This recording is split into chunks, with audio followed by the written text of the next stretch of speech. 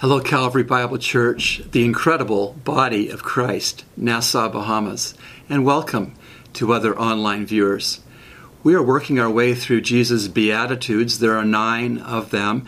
They all start with "Blessed are."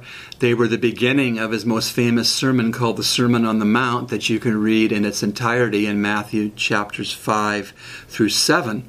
But these Beatitudes are in the first verses of chapter 5. They are at the very front end of that famous sermon. We're saying in the devotionals past that these are given to show us God-given well-being, how we can find God-given well-being. This would be a state of inner conditions rather than a surrounding ambient thing. It's to do within us. It's the way to real blessing. All of these Beatitudes. Matthew 5, verse 9, Jesus said, "Blessed are the peacemakers, for they shall be called sons of God." Blessed are the peacemakers, for they shall be called sons of God. Peacemaking is plain and straightforward concept. It's a person that brokers some kind of a peace to end animosity, friction, strife, disagreement between two people. Sometimes the peacemaker can be one of the two people. Sometimes the peacemaker is a third party from the outside. But Jesus said, regardless, blessed are the peacemakers. That means that we should pray that God would make us peacemakers regularly. That we would walk into situations that we would come away with peace for ourselves and another person, or maybe to help two persons who are at odds come to peace because of our ministry. So we should pray for the ministry of peacemaking, and we should pray particularly at the level of interpersonal situations.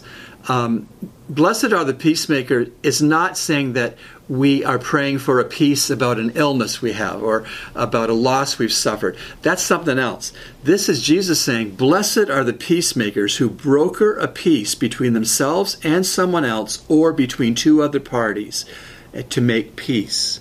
So the question, if we're part of the dispute and we want to be a peacemaker, we should not ask ourselves who started this. We should ask ourselves, who's going to finish this to the glory of God? The question should not be, who's at blame? The question should be, how do we remove blame with confession and forgiveness and move forward with relationship? And so the question again is not who started it, it's how is it going to be finished? Who's going to finish it to the glory of God? And then it says that in the Beatitude that they shall be called sons of God. Again, verse 9, blessed are the peacemakers, for they shall be called sons of God. I've taught you before that in the Hebrew mindset, to be a son of means to be a chip off the old block, to be an apple that didn't fall far from the tree, to resemble your father. So, for instance, in the Old Testament, if they said son of Eleazar, it was a way of saying he's just like his daddy, Eleazar. And so, when we are going to be called sons of God, when we make for peace, it's really saying that God is the ultimate peacemaker. He's the one that's forged a way for rebels like us out of relationship with him to be welcomed into his family, peace to be made between us and holy God, forgiven of our sins, made new creations in Christ.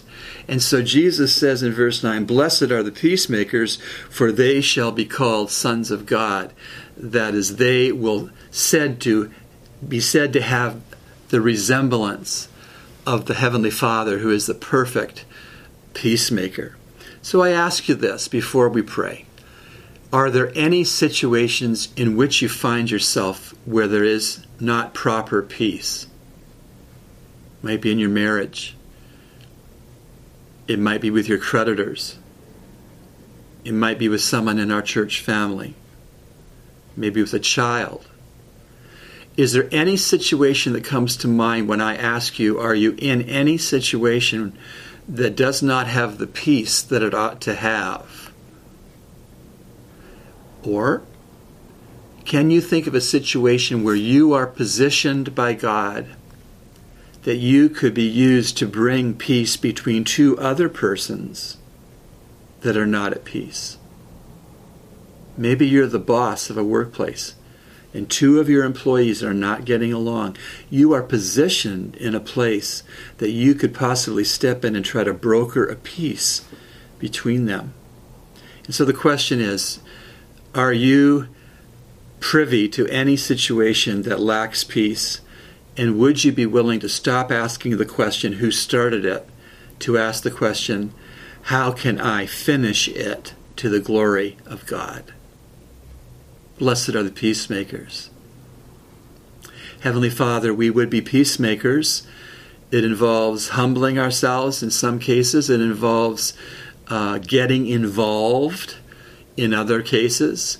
Help us to have the determination to be a peacemaker such that we would humble ourselves to make peace with someone else, or to offer ourselves in a dispute where two other persons are not at all at peace.